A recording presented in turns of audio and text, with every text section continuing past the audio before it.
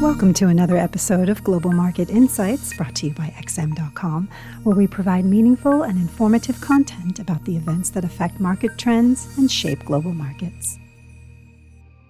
It's Tuesday, January 10th. You're listening to the Daily Market Comment podcast by Raf Boyajian. I'm Christina Marujos, and thank you for joining us at XM.com. Hopes that a slowing American economy and easing price pressures would assuage the inflation hawks at the Fed were dealt a major blow on Monday, spoiling the post-NFP risk rally. Despite the Fed never having flinched in its hawkish resolve as the evidence pointed to inflation peaking, investors were still holding out for policymakers to be swayed more easily by the incoming data that's increasingly favorable for the inflation outlook. San Francisco Fed President Mary Daly was the latest FOMC member after Friday's softish data to maintain her forecast that rates would need to rise above 5%. But it was Atlanta Fed Chief Raphael Bostic's comments that rattled the markets after he suggested that he might not back a rate cut before 2025. The message from the Fed since the mixed jobs report and poor ISM services PMI is that officials are keeping their options open for downshifting a 25 basis points rate hike as early as the February meeting, especially if Thursday's CPI numbers are also weaker than expected. However, the door to a rate cut or even a pause appears to be tightly shut for now, and that's what's upset the markets. Sentiment could yet change, though, as Chair Powell himself will be speaking later today at 2 o'clock GMT in a panel discussion organized by Sweden's Riksbank.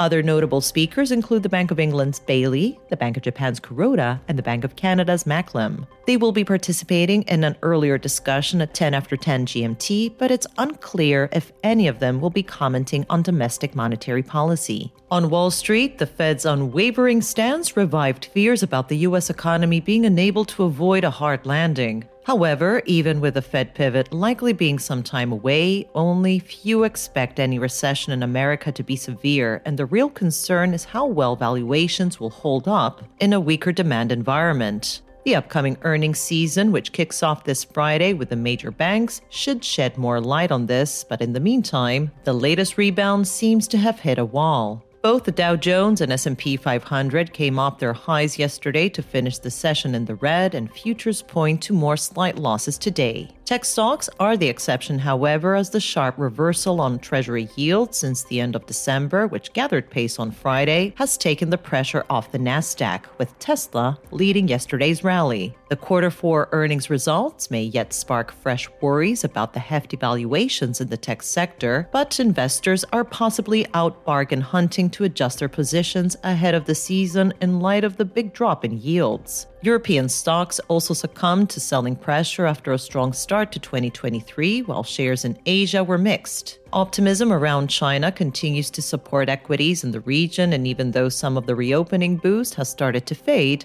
investors have been additionally encouraged by the government's apparent shift towards more market-friendly policies lately and its easing up on regulatory crackdowns. This could keep commodities well supported too, but in the immediate term, disappointment about the Fed's intransigence is weighing somewhat on the demand outlook.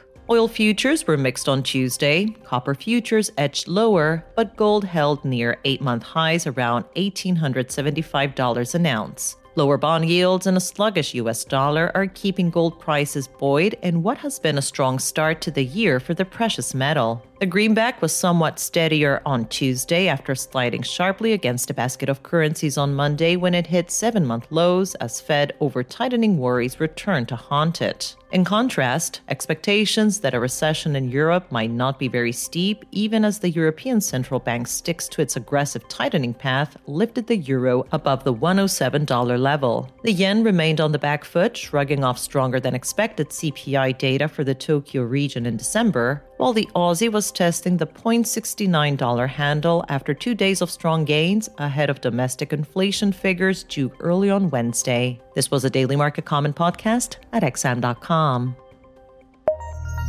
Thank you for listening to another episode of Global Market Insights, brought to you by XM.com. For more in-depth technical and fundamental analysis, be sure to visit www.xm.com/research.